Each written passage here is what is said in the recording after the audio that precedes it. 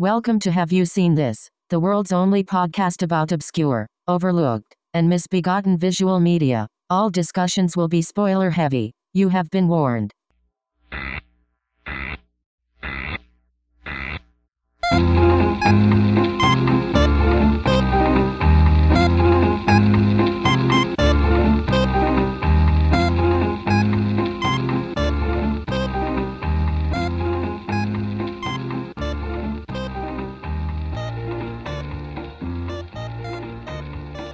Welcome to Have You Seen This? I'm Jennifer Albright. Once again, Tim is not with us. He's at the Vintage Computer Fair, or he might be building with Legos or something. He'll be back soon, I promise, but in the meantime, we have a really great guest who brought me an incredible film that I really enjoyed. It's Julia Cheval. Thanks for coming on, Julia. Yeah, thanks so much for the opportunity. I'm thrilled to be here. Julia is also a supporter of the show. You can join her and other cool people on patreon.com/haveyouseenthis. $2 a month gets you really cool bonus content. And we're already thinking about the next tier that we want to offer to our subscribers. So stay tuned and check us out there. All right, Julia, I love what you brought me because this was such a sweet and affirming and wonderful movie. What are we talking about? Today we are talking about a film called Beautiful Boxer about Nong Thum, a transgender or Katwe trans woman in Thailand who quite honestly has an amazing and remarkable life and had a hand in the making of the film. And I don't know, I just think it's a really interesting film, and I think it deserves to be on Have You Seen This? Because it's a film about trans women in sports that came out way before any of the nonsense transphobia that is really defined that aspect of American social life in the past decade. Yeah, this movie is interesting because it definitely came out before the, I think it hit the States in about 2003, I think.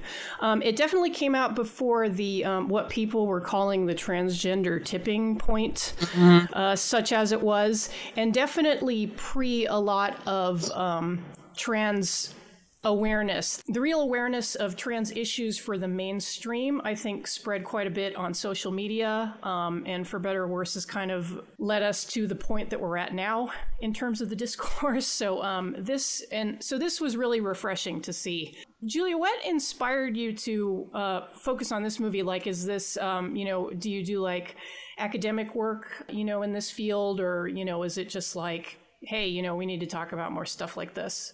Yeah, so I do academic work on like Central and Southeast Asia. I actually like specialize in like Iranian and Persian culture, and like Afghanistan.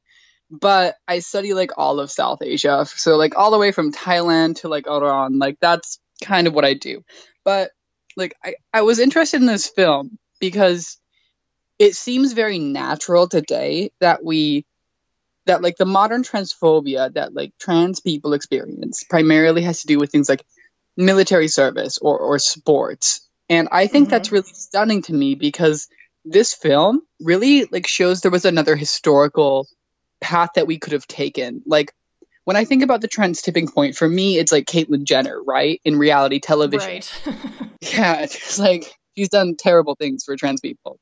The other really interesting thing that I love about this is that it offers a glimpse into maybe another way that things could have gone, because Nong Thum is a boxer, and we all know like about both like the actual popularity of like the UFC and like Muay Thai and like the MMA, but also like the weird way that like this has been incorporated into like kind of ironic like Twitter discourse, Yes. with like like the YouTube short like Fighting on the Edge of Loneliness. But anyway, like.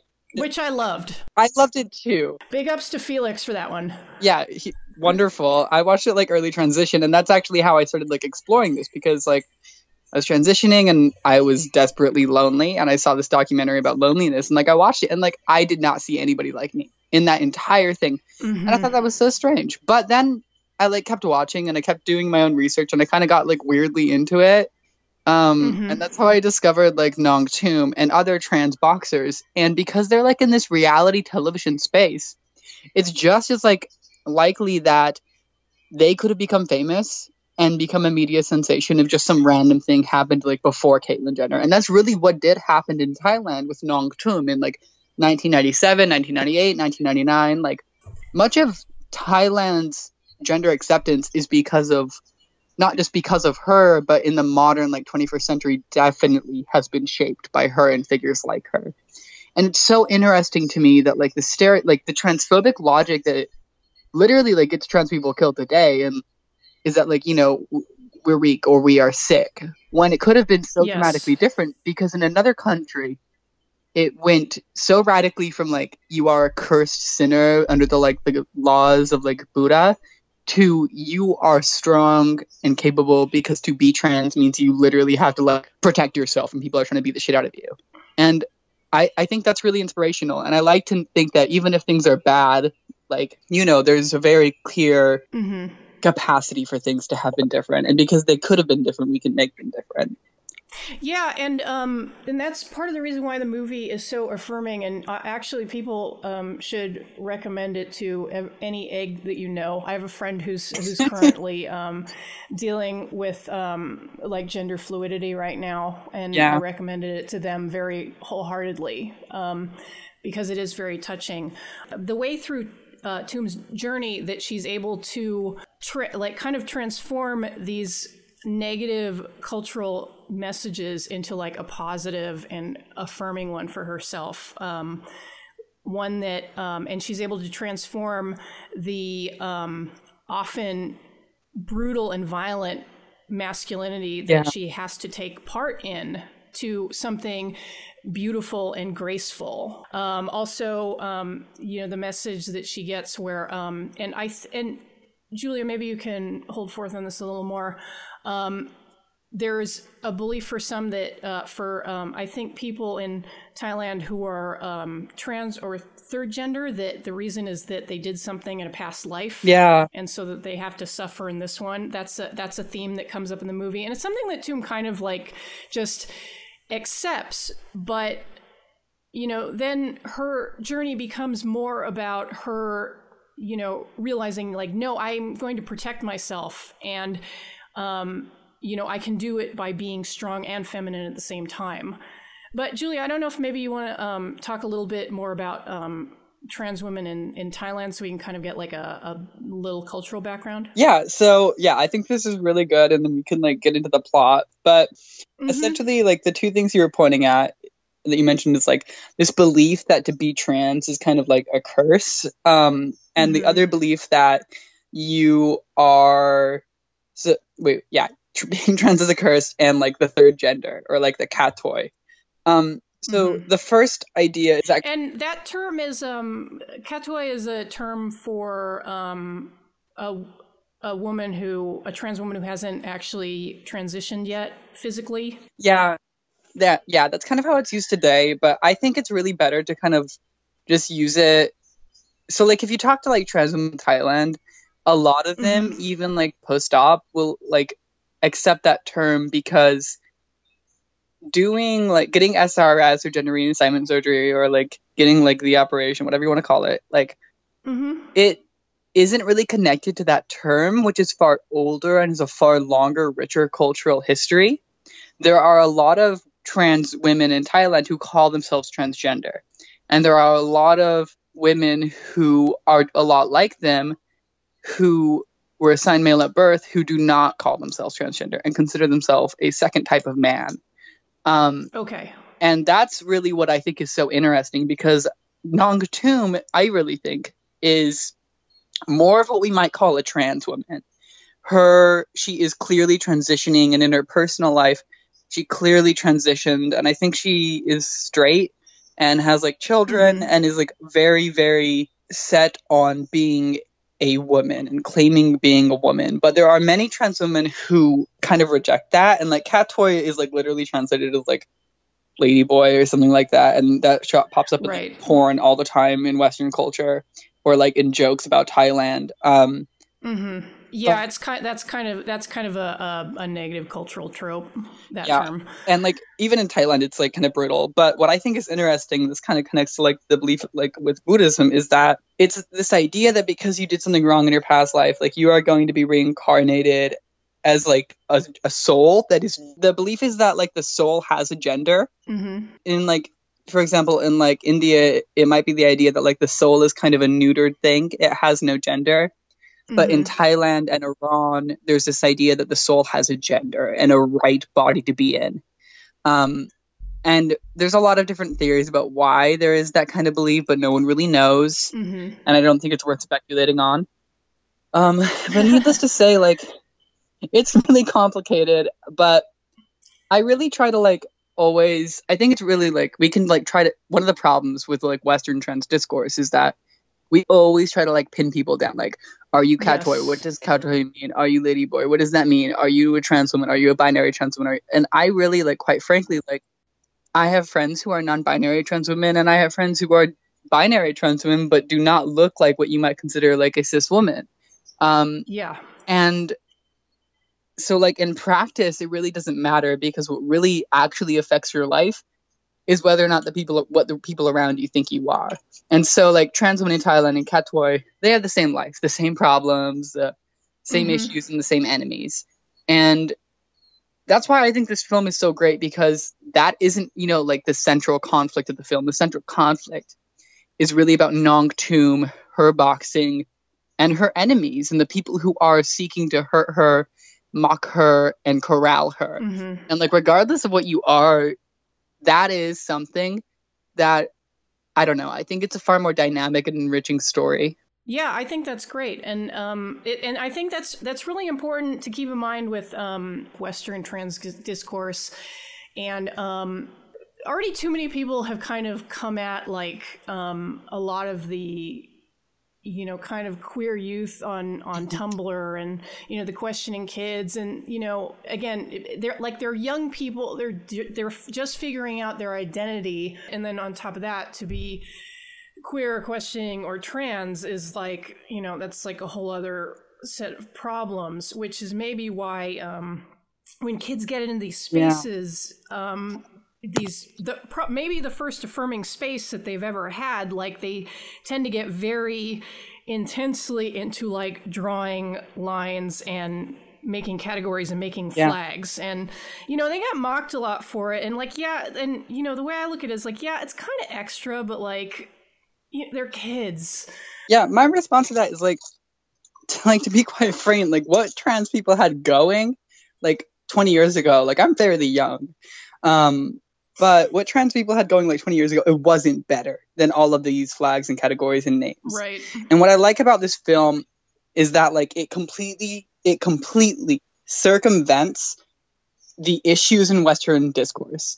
Because like, quite frankly, I don't like all of like the kids with flags, but I also don't like what existed before. Right. And I don't think that trans people or queer people or non-binary people are ever going to agree on like what that means or how to define it or like where to draw the lines. And I really don't think we should.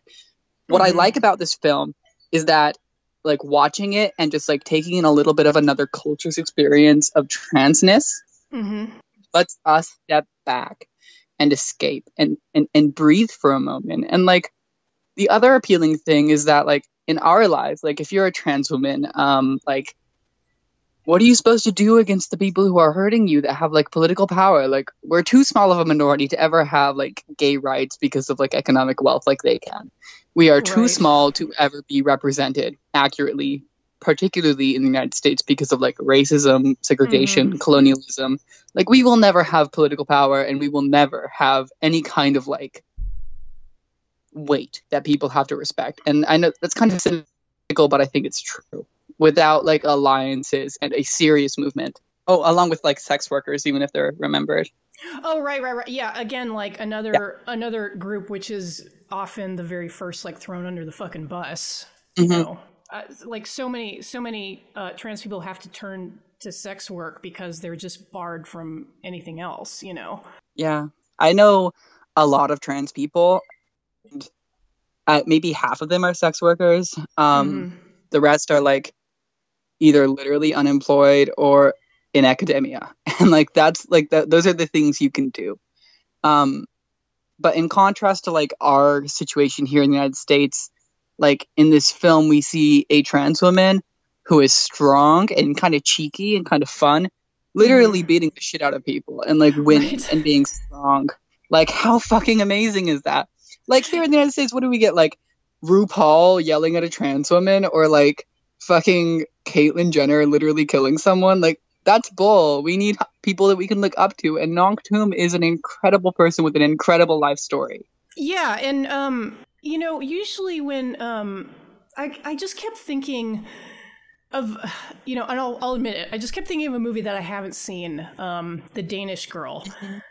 And I was thinking about how this movie, how Beautiful Boxer kind of deals very compassionately with Toom's dysphoria, as opposed to something like, you know, the Danish Girl, which is seems like really like fetishistic and fucked up, and like really overly concerned with the minutia of like, you know, trans women's bodies. Whereas in this movie, it's just kind of more matter of fact, but, you know, there's no,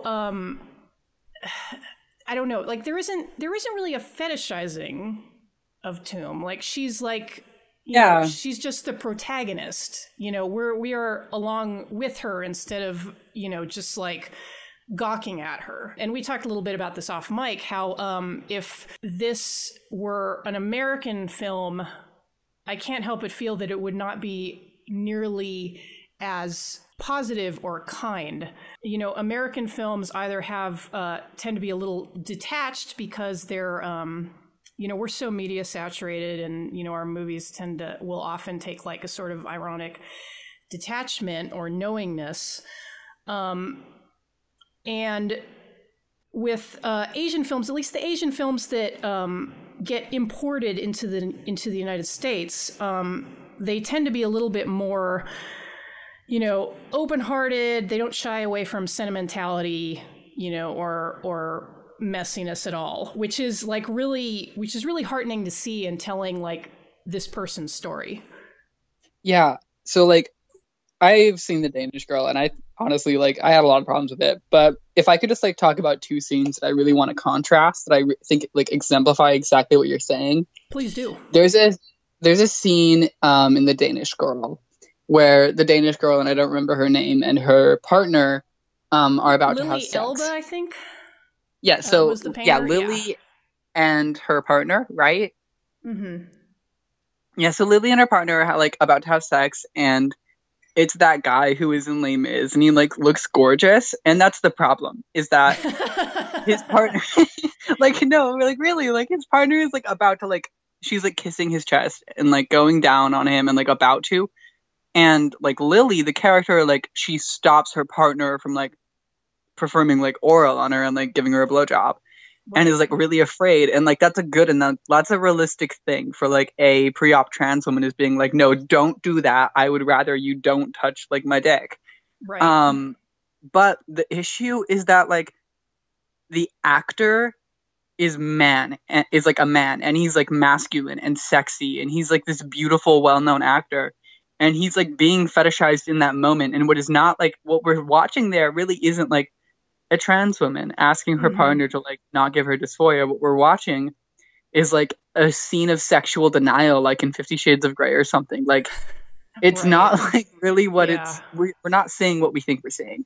But there's this scene like very early on in Beautiful Boxer where Noctum, as like a little boy, comes out covered in like leaves and like leaves, feathers, and like palm tree boughs.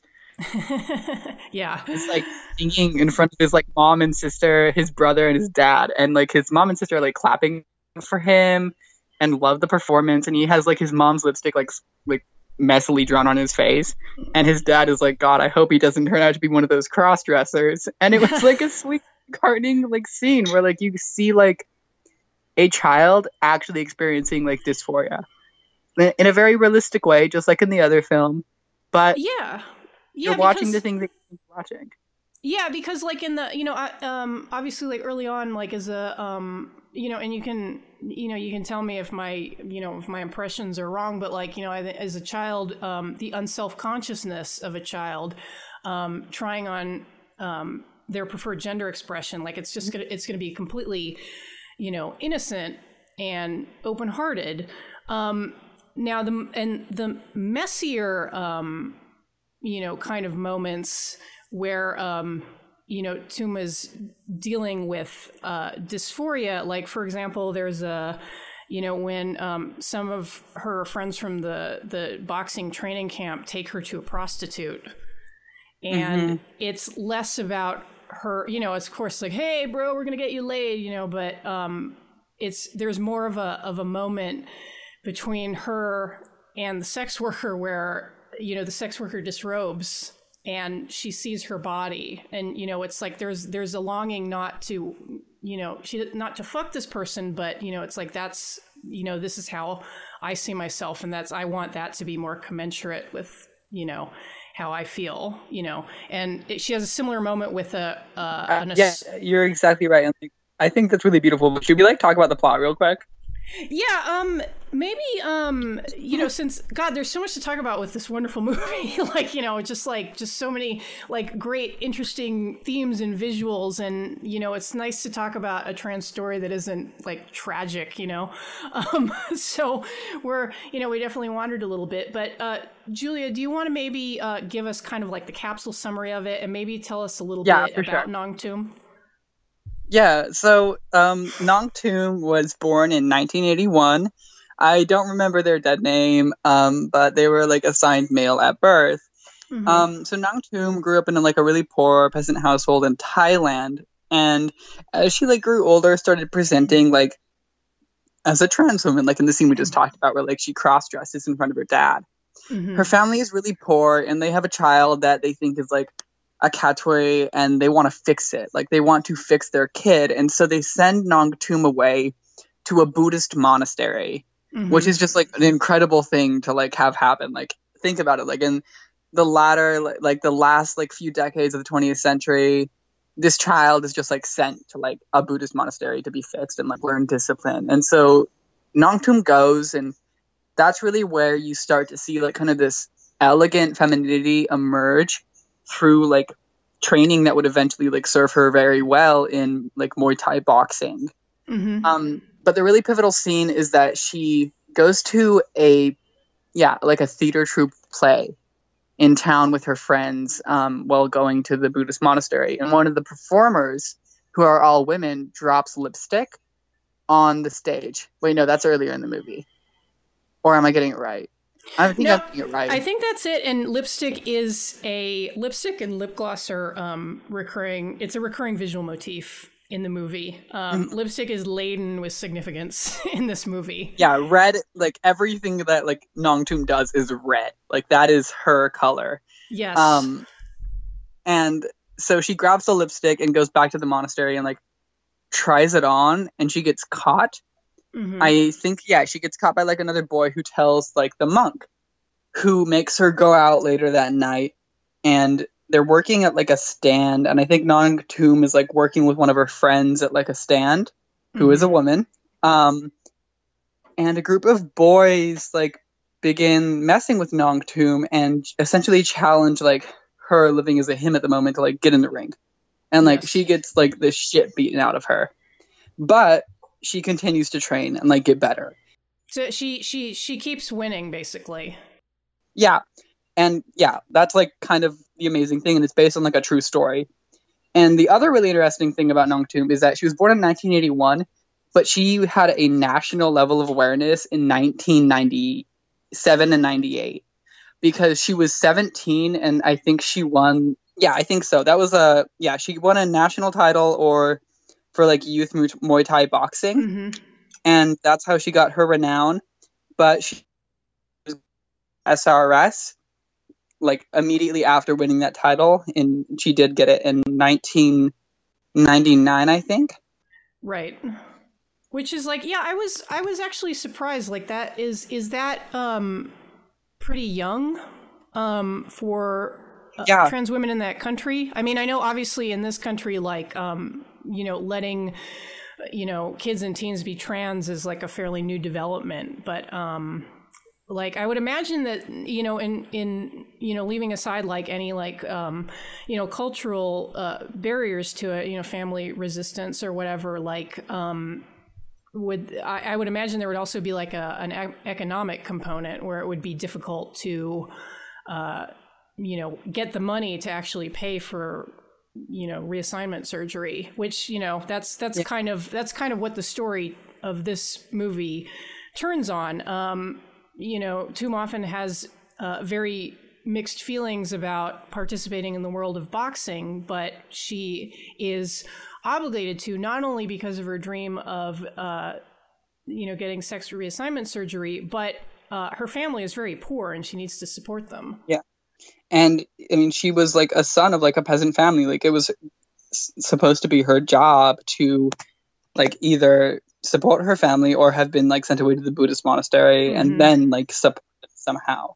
And that's really like the two like driving like goals in her life, and they're really intertwined. Yes. And they have their own like inner conflict because she has this responsibility to take care of her family in like a patriarchal society, but is also a trans woman with this incredible talent that is also patriarchal. That's what I think is like so interesting, is that she, like, for all intents and purposes, because she is a trans woman, she should not have lived the life she does, have had the success she could. I mean, she did have, but because she just was born with this like incredible raw talent and had such training and like had such disciplined training at an early age, she was able to make a career in a hostile field. But like, she was also like eccentric, and Thailand had a really interesting response to her transness, because at the moment that she transitioned, Muay Thai in Thailand was actually like kind of in a decline, and so it was like a popularity thing. And trans women in Thailand don't have that great a life, but they are relatively respected. Right. And part of that is because Thailand has used them as like an advertisement for their country, as kind of like this exotic thing to come and see, like the third gender women. And I mean, Nong Toom fit in perfectly with that because she was in a heavily like media dependent industry. She was very, very clearly visible in like a very masculine place where she would wear lipstick and like cheeky little pink boxers when fighting like these very like square jawed, wonderfully cut men. And then, yeah, go ahead. No, well, I was going to say it is interesting because I don't really have much of a frame of reference for this, coming from it as like, a Westerner, but like Thailand is often like the butt of jokes for even having like the mildest acceptance of trans people. And like, I wonder just like how much of it, geez, this is a hard concept to get out. I mean, I guess what I find so interesting about it is not only, obviously in Thailand, there is or any country where trans people are becoming more accepted or have been like historically accepted as a category of person. There's also like ambivalence. And then you have like the American viewpoint of, oh, haha, Thailand, that's where they have the ladyboys, dude, like if you go, if you be careful, at the same time, it's also like kind of more welcoming to like, because I know like with all the trans people I know trans people have actually been to Thailand. And this was many, many years ago, probably where at a time when it might have been like harder to get. I mean, not as easy to get SRS now, but like, it would have been harder to get it in the States, people who went, for like exploratory reasons, like maybe this is an option for me, or they were just drawn like because of the culture, like, hey, they like sort of accept people like me. Like, that's crazy. I'd like to take a look at that, but like, it's like I always like joke about it. I say it's like the Mecca for trans people. The thing that is really interesting is like, yeah, it's kind of like upsetting because there's always going to be like this insulting like degradation of the fact that a country is like more open and accepting and interesting than your country. But the other thing that does give it some like weird benefit is that it's like $3,000 to get like SRS in Thailand. Right. And most of the doctors are trustworthy and most of them are good. And whether like, and if you're Thai, like that's kind of a lot of money, but you can get it if you have like, I don't know, some remarkable talent, or you work for like a few years, or if someone helps you out, if you're a sex worker in like a touristy location. And if you're an American, like you can just go there and get it cheap, free, and you don't need to do all the bullshit you need to do here and like talk to like 2 psychiatrists for a year, which is an enormous like medical and expensive burden on people. Yes. In a country with for-profit healthcare.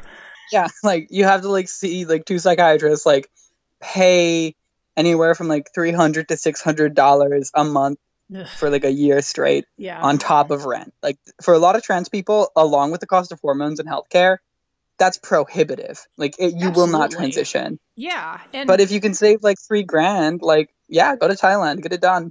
Yeah. And that's, the movie isn't especially heavy handed at all about it, but is absolutely like woven into the fabric of this film. It's just like the economic circumstances and how they shape our lives.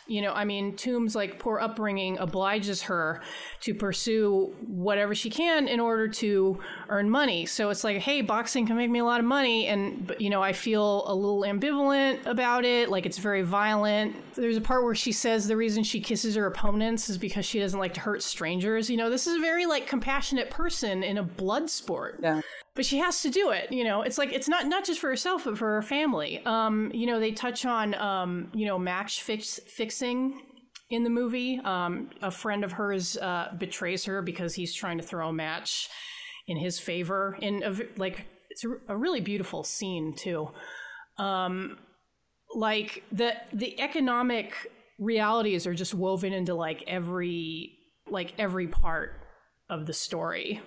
And and especially for us as Americans who like to fool ourselves that we're living in a classless society, it's I think in a lot of ways our cinema doesn't like to touch on that, it's too uncomfortable.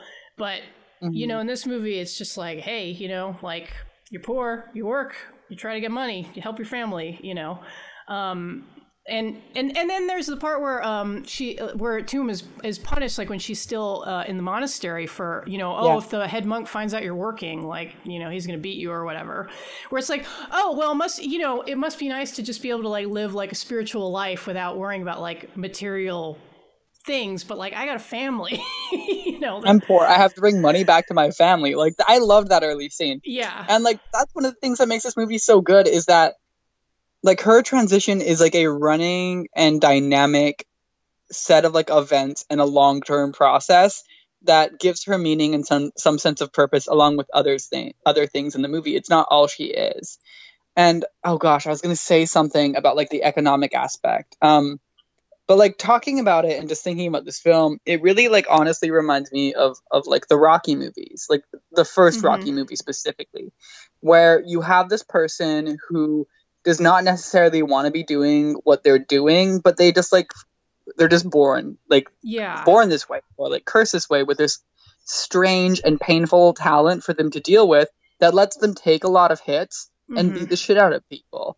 And you can see that in Nongtum's life because as soon as she wins and has a career in boxing, she gets SRS. And then she tries to launch a career as a singer in 1999. And it goes as well as that can for a trans woman boxer in Thailand. Yeah. And she continues to box for a while and she does participate. And then she does almost immediately move to the women's world of sports and Muay Thai in Thailand and also internationally because she ended up in the Netherlands at one point. I don't know. I just think that's so interesting is that she did this because she had to. Yeah. And that is what life is for so many trans people, sex work, getting your job, everything you do is determined by this raw fact of your birth that you have no control over. And Nongtum is so appealing as a figure to watch in film because she takes that kind of curse and burden. But I don't know.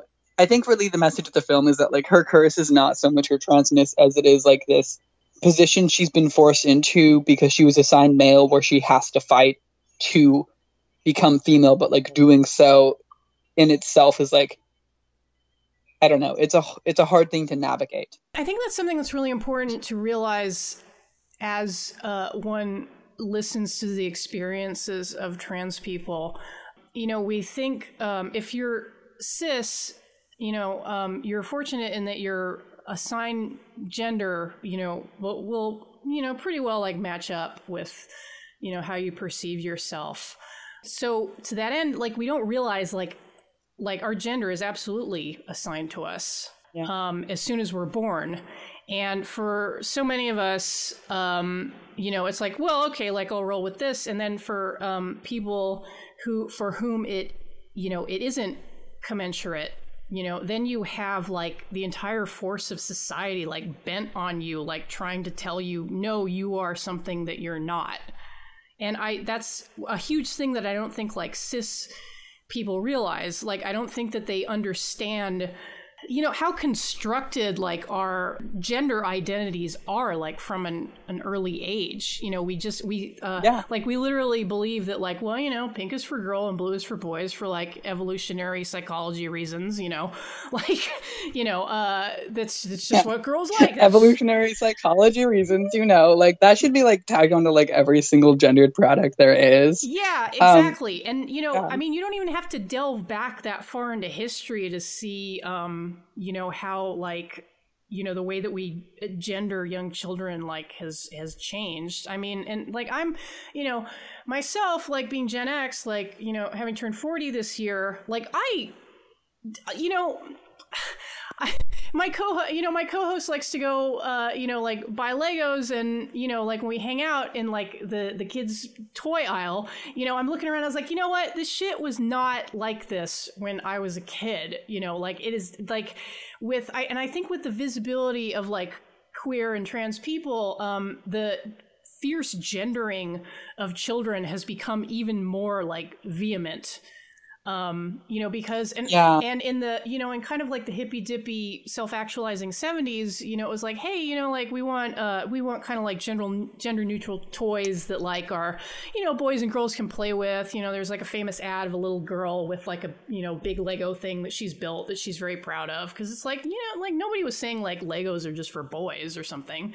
But, you know, now like, things have become more specialized, and like, you know, so anything for girls is like really fucking pink.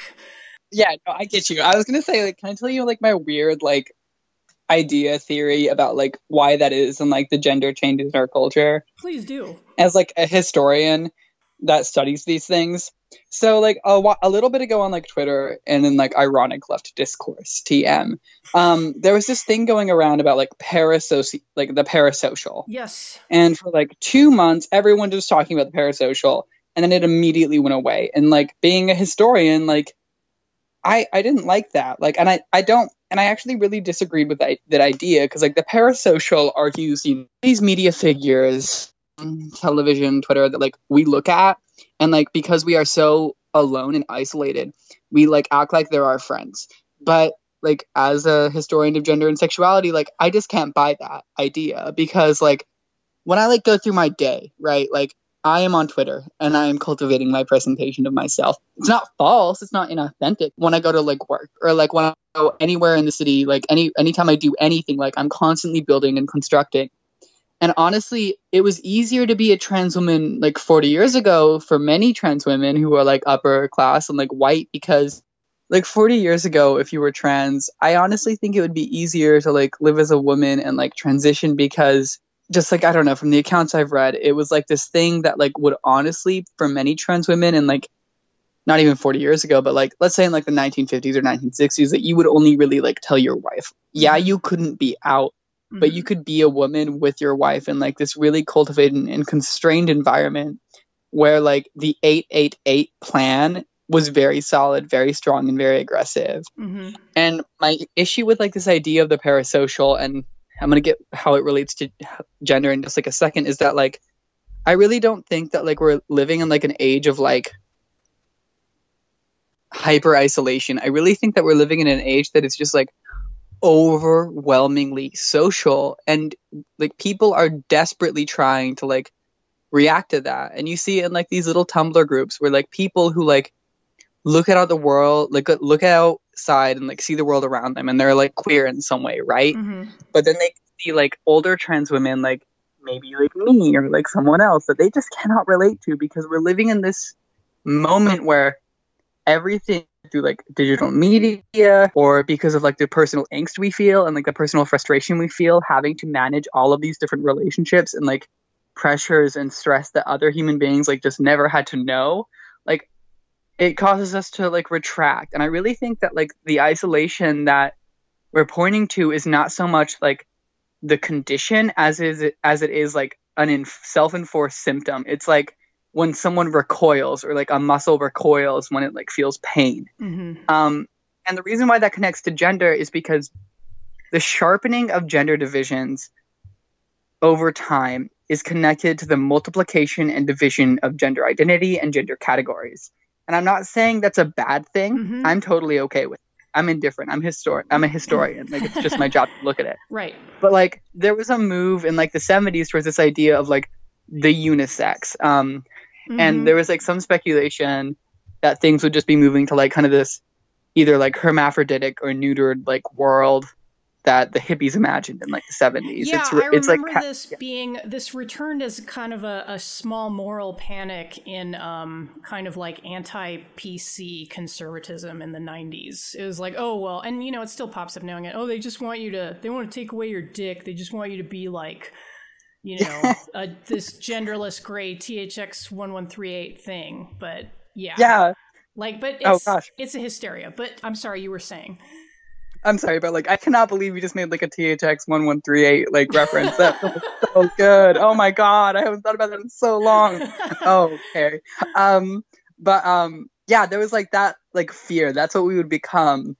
But like quite frankly, like it's like a dumb thing to say, but I really think it's true. Like things are terrifying, things are overwhelming, and like if you're queer, the amount of work you have to do to present and the amount of times you have to think about your presentation, like just like every single hour, every single minute, every single interaction. Right. There's so much of it. And especially when like you can just like go on your phone and see trans women who are perfect and beautiful and pass wonderfully. Or like if you're genderqueer and you don't really pass that well, or like if you're trans and you don't pass in the way you want to, like that like amount of angst and frustration on top of like all the other stresses of daily life, like that drives people crazy. And like, yeah. I don't know. I also think that like part of it is that like if you're trans and you look around and like you see like just like the death of like Black trans women, like you don't want to be trans. Right. You know what I mean? Like you feel guilty. Like I personally feel guilty and like shame all the time because like I know like living in DC, like I'm not going to get shot because I'm a trans woman, but like people living like a mile from my house like have and will. Right. And there's like a certain amount of guilt. And if you're very young, you don't want to belong to that. You don't want to belong to this group of people that is disempowered and weak and full of contradictions and has terrible people in it and like some good people in it. Right. You don't want to belong to that. So what do? Like you live very much the same way, but you can like shape your own identity. And I'm not really mad about that. And I kind of support it, but that's going to scare people and that's going to scare capital. That's going to scare the people with the money. That's going to scare the people with the power because they don't want that to happen because they're dumb and they take the frustrations of like the poor and the weak masses seriously. And yeah, so I don't know. I just really don't.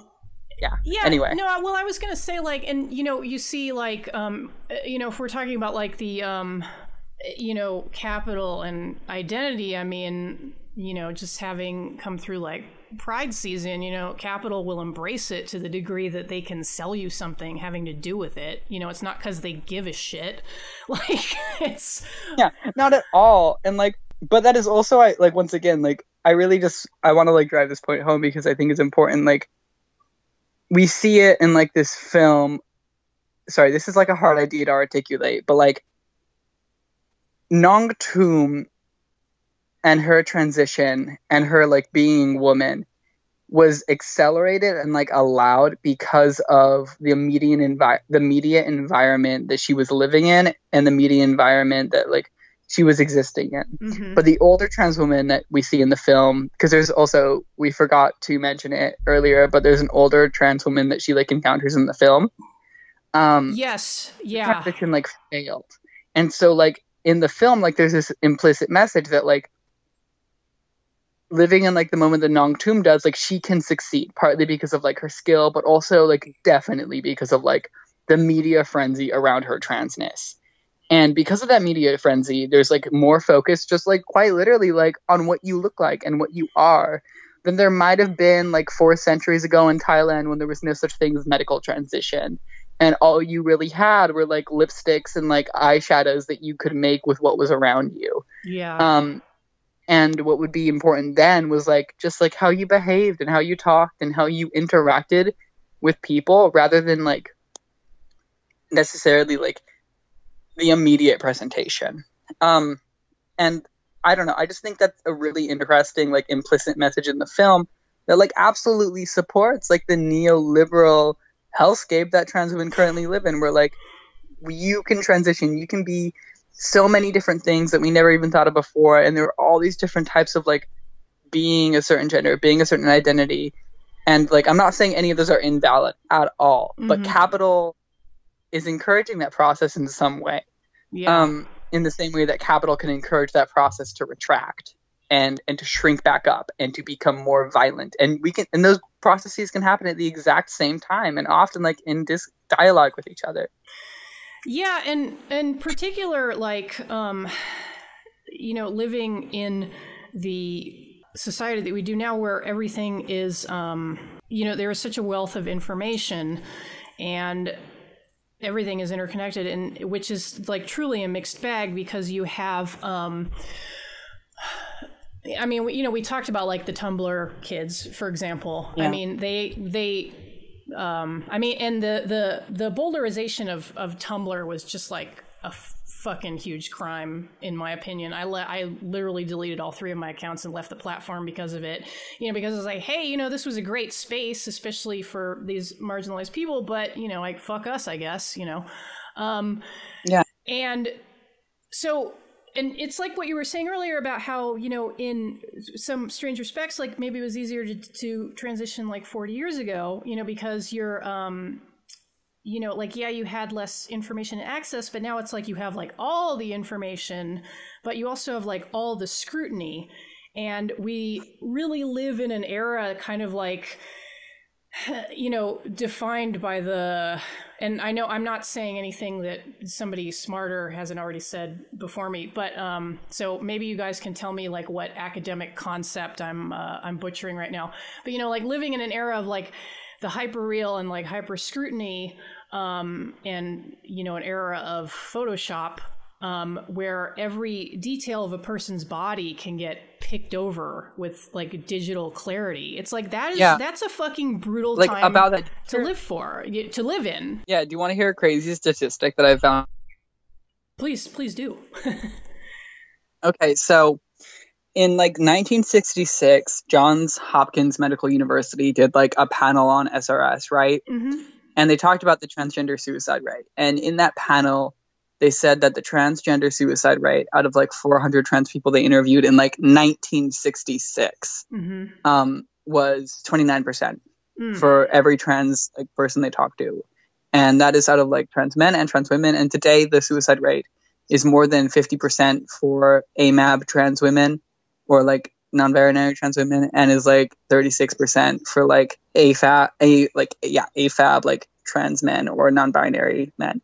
Jesus. Like the suicide rate up. And quite frankly, like you can say like, oh, maybe it's just because we have more information, but I don't even know. Like just constantly talked about, like it used to be that like the only times a trans woman we mentioned was like every 10 or 20 years once in the press, maybe.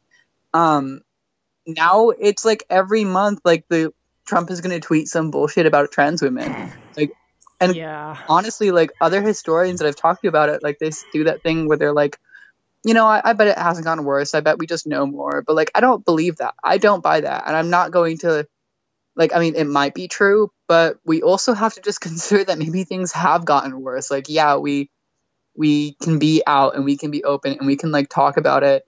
But like, I don't know, the statistics of like, what is it, like already like 13 Black trans women killed this year, and I know people whose names are not on that list. Like, yeah, it's not complete and things have gotten worse. And that's another thing that I just think like we have like no capacity to understand, is that it's not like it's very like easy to be like, yeah, history is not like this straight line of like from bad to worse. But I think it's really hard for like people, like especially queer people, or like people who just like are marginalized, or like literally oppressed, or just getting shot and like murked. Like, I think that they might have it worse than like 50, 60 years ago. And I'm not saying that what existed then was better, or like we should go back to it. I'm not a conservative reactionary. But like, I think it's legitimate to like understand that like our position has become more strenuous and dependent upon the whims of others, in the same way that every other person's position has become more like dependent upon the whims of like a syphilitic like moron. Yeah. No, and like, absolutely. And like, I think you're correct. And I think that, I don't think that it's a case of like, maybe this is just getting reported more. Like it doesn't surprise me at all in a world where most of us are living our lives online, and micromanaging like every aspect of our identity. And, aspects of our identity are being monetized, like to degrees that we don't even know. Yeah. A huge reason I stopped using Facebook after the Cambridge Analytica thing broke, because I was like, okay, fuck all y'all, and most of us don't even know like that these, and I'm probably fooling myself. Like my data is probably fucking being collected right now. There's probably an NSA guy listening to this. Like, hi, bro. Yo, what up? How you doing? I hope you like the show, buddy. Hope you like this. Like, with all of us living under so much scrutiny, imagine how it is for people being forced to micromanage their identity for approval from society. And certainly we all feel like, social pressures to behave. That's just the nature of being like a human being, like a social creature. But, in the world where like transition is very heavily like medicalized, and it's like you have to get like this note from this doctor, these people have to sign off from this, like we need like these results before we can move you forward to the next stage. Like it's no wonder that people like crack under the strain. Yeah, I mean, like, and anybody would, like, I mean, like, I don't even know, like, if I know so many trans people who just like stop transitioning temporarily because like the first like 6 months of transition are just like probably the worst. And to be in that is like the worst, because like you literally like you lose every single friend, or at least like maybe keep like 3 or 4 friends. You may lose your entire family. Right. You may lose your job. You may or like start having definite issues at work. Your life becomes infinitely more harder and infinitely more difficult in every single possible way, in 1,000 ways that like cis people can't even literally imagine or think about. And like small tasks become absolutely impossible. And of course, when something like that happens, like, I mean, what does a person do in that situation? Like you try your very best. And like Nong Toom had this amazing kind of like thing that allowed her to make it, like her talent with boxing. And like the film is inspirational, it's beautiful, it's dramatic, and like it's campy in a fun way. But what I really like about it is that like if you like are watching with a critical eye, like it clearly has like the message that like she could do this because she was just naturally like talented and incredible. And it's kind of neoliberal in that way, because like Thailand like is a neoliberal country, and these filmmakers were working for like an audience that is like lay kind of like liberal in their ideology. And so like if you're like kind of a critical trans person, you can watch this and be like, yeah, like good for her. But like where would she have gone if like one person who was like a transphobic tourist like ran into her at a bar and groped her?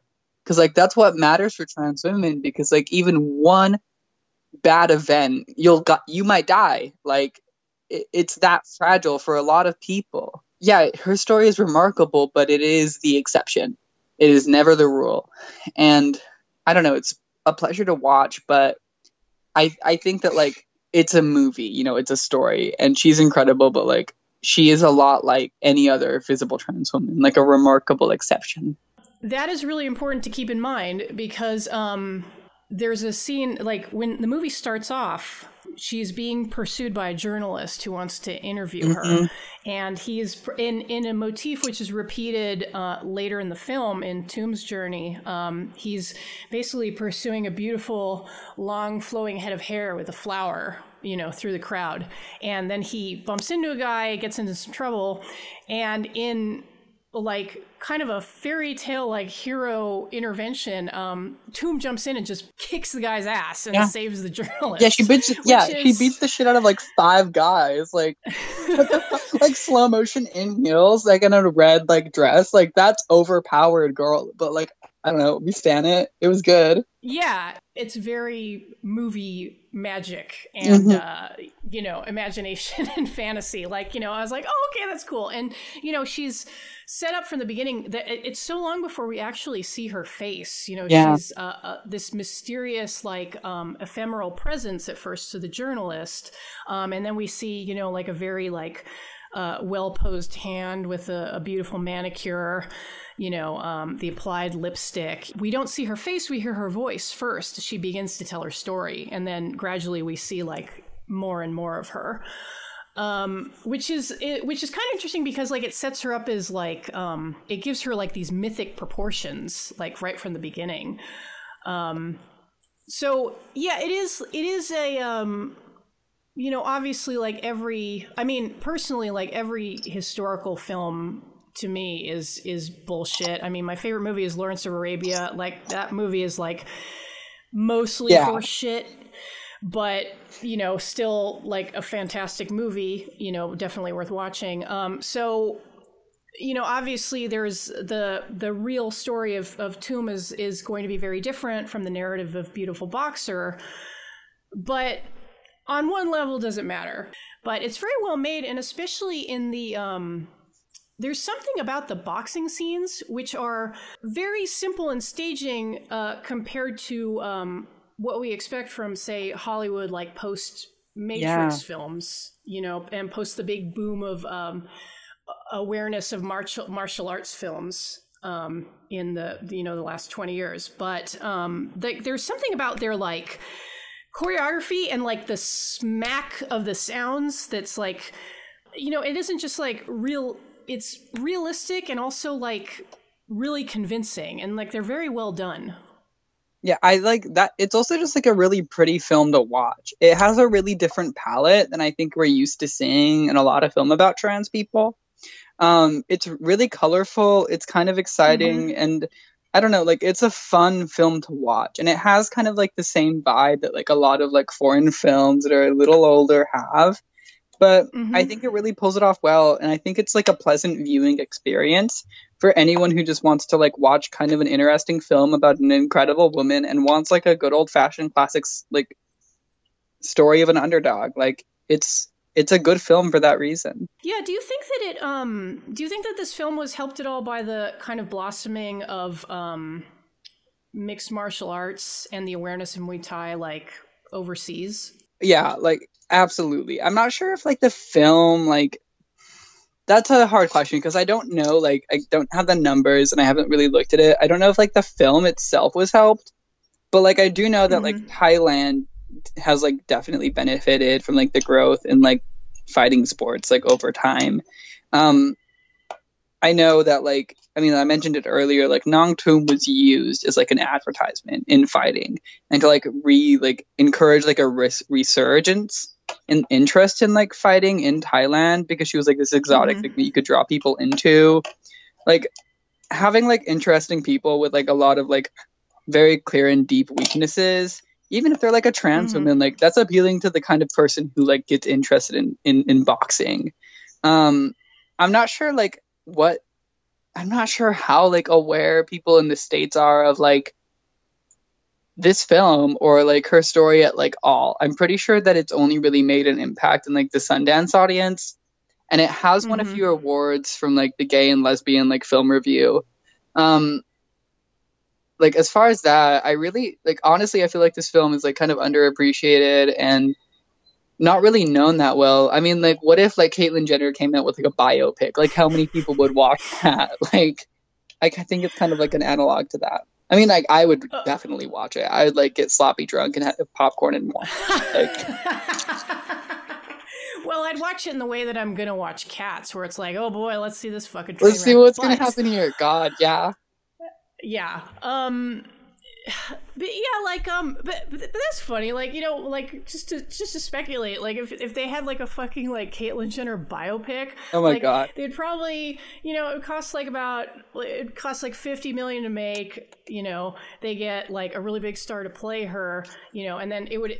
Everything that money can buy, you know, because it would be made in the United States, would be thrown at that, you know. And then you have a movie like this where it's like, I'm sure like the economic realities of filmmaking in Thailand are like way fucking different, you know. But The first they managed scene to make. of the first scene of like a Caitlyn Jenner biopic made like this film, instead of like Nong Toom saving the life of a journalist by like beating up like 6 men, it would be fucking Caitlyn Jenner hitting like 6 men with her car to like save the journalist coming to interview her. Like, oh my fucking God.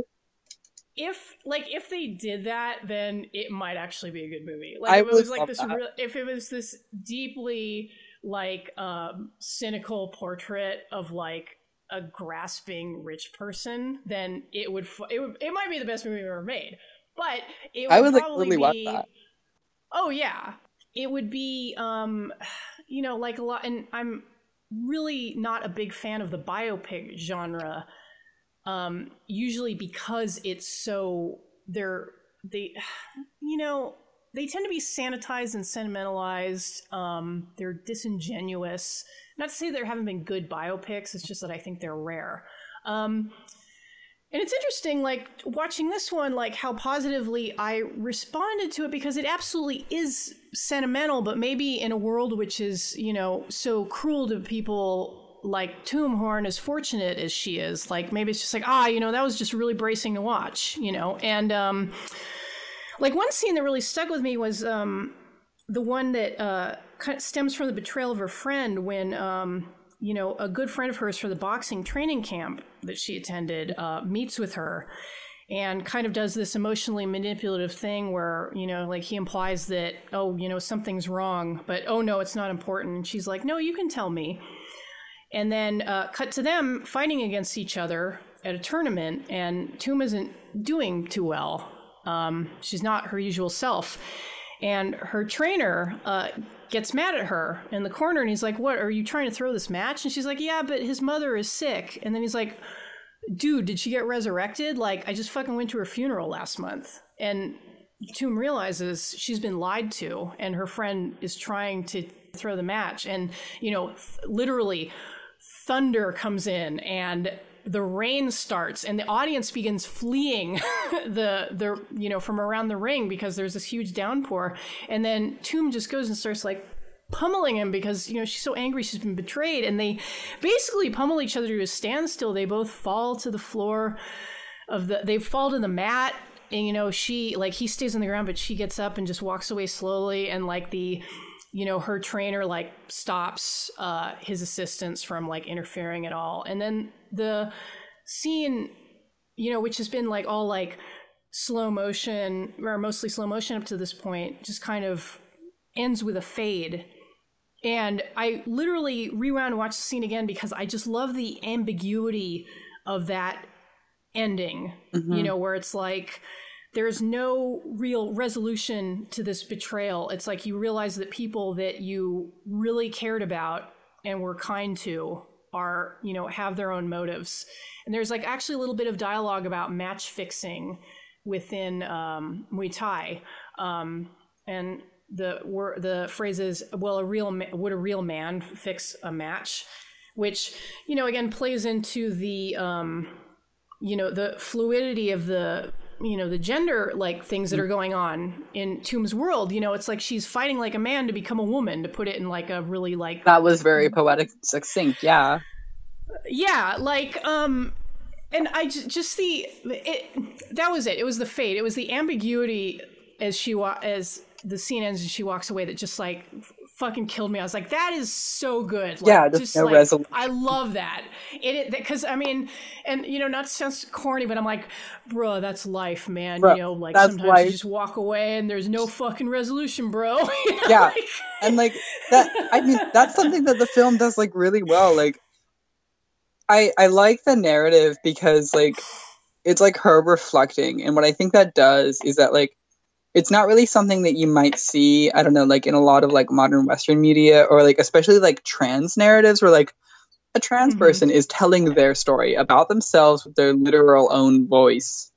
Like that never happens. It's usually just like a regular film with like just, like not any like person actually kind of like directing and narrating it.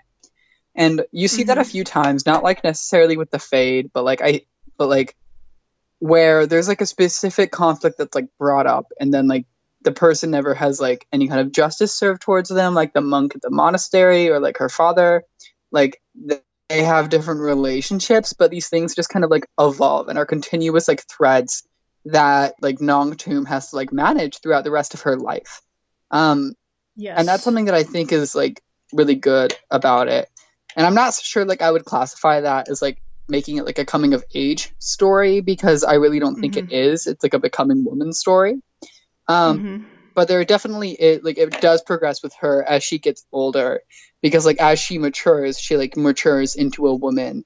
But it is also through this process of like taking on these increasingly like masculine like roles. And I honestly quite frankly, that's like the experience of a lot of trans women I know who've like transitioned, like where they've had to like work to get a certain degree of like independence first, and then in the same way like they're also bought into like the system that continues to keep other trans women down. Right. Yeah, and like you see that with like Caitlyn Jenner and like Nong Toom as well, because once again there's that older trans woman like in the movie that Nong Toom sees, like who has kind of like failed in some way, where like she has transitioned and she was trying to like love a man, but he rejected her because she was trans and because she had like the operation. And because I don't remember if it like messed up in some way or if the man just rejected her, but there was something like that she had like failed to do.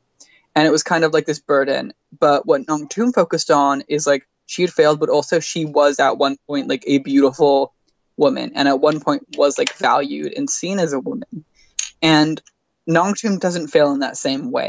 And so she's like inheriting this kind of like, she's inheriting a lot of different mantles as like the son of like a poor family, and then the daughter of a poor family, but also as like a trans woman who has seen what she could become. And that's a very like common thing for a lot of trans women, who are suffering in the way that you might have at one point, or you might like end up suffering like. And that is an incredible feeling. Like, and like it's a really like hard situation to be in, like when I'm out in public and then just walking around. It's a really hard place to be in, and Nong Toom has that moment and she sees it. And for me, like that was maybe one of my favorite scenes in the movie, is when she was like in this older trans woman, like this older trans woman kind of knows, but it's never like really clearly like articulated. She's just kind of there with her. But they do talk about the past in a way that is like very trans. And I mean, that's also realistic. And that's another thing, like I just have to give this movie props for, is like the really like real feelings and experiences that trans people have, that like a lot of films that focus more on like getting your dick removed or like not being able to fuck the woman you want to fuck, like it captures those experiences like between trans women, where you see someone and you're like, I don't want to become you, but I am you, and I am afraid of inheriting your fate. I am like you, but I know that we can never like voice this to each other. Like that is an incredibly rare thing, and quite frankly, I don't think I've ever seen that in another film, where like, let alone like films where trans women talk to each other. Like, God, that's rare enough on its own, and to have that in this film in like 2001, that's incredible. Yeah, something which was apparently made by like a cis director, and with a cis man playing the lead role, has somehow succeeded in ways that maybe movies made in a more quote unquote woke time have like failed. That's like, I have to give them props for being like that, compassionate about it, like I think they did I was gonna say one of the things I actually think that was good about these is that like I really feel there wasn't as much like pressure. Like I don't think they were like when they were making this film, they weren't making this film to like give space to like trans bodies. They were making this film because like she was an incredible person and she had a boxing career, and that's what you do when you're an important boxer. You become an actor. Like it's a career move. And I think that like that kind of thing cannot be done in Western media culture. And it's good because yeah, trans people aren't your career move. But at the same time, you know that like the response of like people making movies is to try to like articulate this thing about transness that they cannot because they are not trans, and because of that they will fail. When if you're just trying to like make a like what is almost like a mythic hero pick about a boxer, if that's what you're trying to do, you can succeed because like that's a realistic goal, and it's kind of secondary if they're cis or if they're trans. And that's what I really think like allowed the film to like shine as like a story about a trans person, like boxer who did something incredible, who is also trans. And it's not that you can't talk about being trans. It's that it's not trying to put forward. It has a lot of deeper meaning, but it's not like it's not the same as if you tried to make something like that today, like in The Danish Girl. Like Nong Toom's not gonna like the actor who played Nong Toom is not gonna go and do an interview about like what it's like to play a trans woman. They're just gonna like do their job, you know, like. And that's one thing that I want to mention that I found when I was reading up about the movie. Toom was played by Asani Suwan, who is a Muay Thai fighter, has acted a little bit, and again is cisgender male, and plays the role so sweetly and convincingly. Like it really comes across like so well in spite of the fact that, you know, he is a cis man. And I think it has a lot to do with the fact that the director told him, I'm paraphrasing how he put it, but he's like, you know, you have to play this as if you know that you are a woman. If you play this role as if you're someone trying to act like a woman, you're not going to get it, you know? Yeah.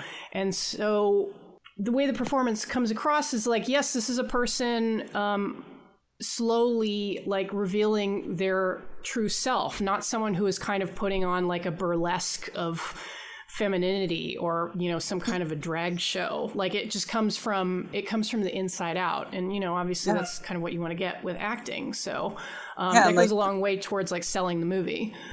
And there aren't even like, I don't even think that in Thai culture you have to worry about like doing like a drag show of a trans woman. I think that really helps too.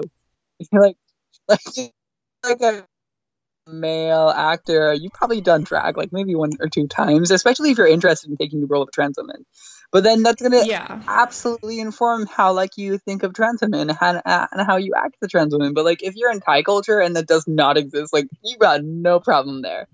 And if you you have is a person who's cursed by God, like, or your god Buddha, like that's a thing that you can understand because it's a more sympathetic problem. Like everyone understands like having to deal with like their body and like the things that they have been given, and everyone has like these certain problems that they feel like are these curses that they're being tested with, and that's a really relatable thing, and is honestly like I think it's easier to act rather than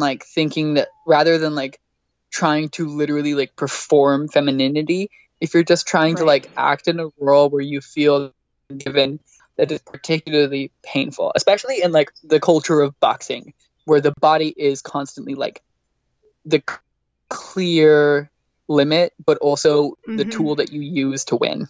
Yeah, man, this is such a like, God, this movie is so thematically rich, and I feel like we've like barely touched on it. But I would encourage everyone to go out and check it out, just because it's so interesting to see a trans story as it was told before, you know, from 15 years ago. You know, and to see that we, I don't know if we've moved forward necessarily since then, but you know, you guys can tell me, check it out. Julia, thank you so much for bringing this to me. I really enjoyed watching it and discussing it. But is there anything that you want to leave people with about Beautiful Boxer? I don't know. Watch Beautiful Boxer. It's a great film, and like I don't know. Have like I don't know. I think that people should just like make sure to like have some kind of like historical sympathy for people like them that came before that might not have used the same language that we do now. I think that's important. That's all I gotta say, I guess. I can roll with that. Is there anywhere that if we were, maybe like myself, like completely unfamiliar with Thailand Muay Thai, the experience of trans people in Thailand, is there anything that you recommend that we check out in addition to Beautiful Boxer? There's a bunch of documentaries that you can look at, but like honestly, I would recommend like actually an oh god, I have like so many ideas. Okay, Beautiful Box is good, but there's like a couple really short documentaries on YouTube that you can look up and watch, and like they're pretty like if you're just like a lay viewer, if you want to get more into it, go to JSTOR and literally just read everything you see, and then you get out the historical literature. If you're like interested in the Beautiful Boxer, I would honestly, and you like it, and you want something more like that, I would recommend watching this film called Adam Barfi. You can find it for free online. It's a Persian film about a guy who's forced to cross-dress but also fall in love, and it's really interesting and it's comedy. That's something I'd recommend maybe looking at if you're interested in, something a little more. But also, Nong Toom has a bunch of interviews and like compilations of her fight, and she has like other things like that I would definitely recommend looking at. They're all like super interesting, and she's been published a lot about and like written a lot about. So you can just like find her online at like search Nong Toom. Yeah, you can see a lot of her. You can actually see a lot of her fights and stuff on YouTube. People have put those up. She also does have a cameo in Beautiful Boxer as the beautician who gives herself her first hormones, which is kind of a cool little my fucking little queen. twist. Oh my god. Yeah, like just like a nice little, like just like a perfect little cameo moment. Oh wait, sorry, can I say one more thing? Yeah. That's another thing I wish we could have like had time to talk about, but like hormones and like steroids, like trans women using like hormones to like make their body what they want, and like boxers using steroids. I just think that's interesting. That's another thing that like is in the film, like, and also circumvents like the Western discourse on like what exactly counts as body modification. But we could talk about that like, forever. Yeah. So I just wanted to bring that up. But anyway, that's all I really got to say. Yeah, no, absolutely. This movie is like just. This movie is a buffet of like just like fascinating themes. Like I could probably talk about it for another couple of hours, but yeah. I'm really glad to have found it. Julia, thank you again so much for coming on. It's been great. Thank you so much for having me. I had a great time.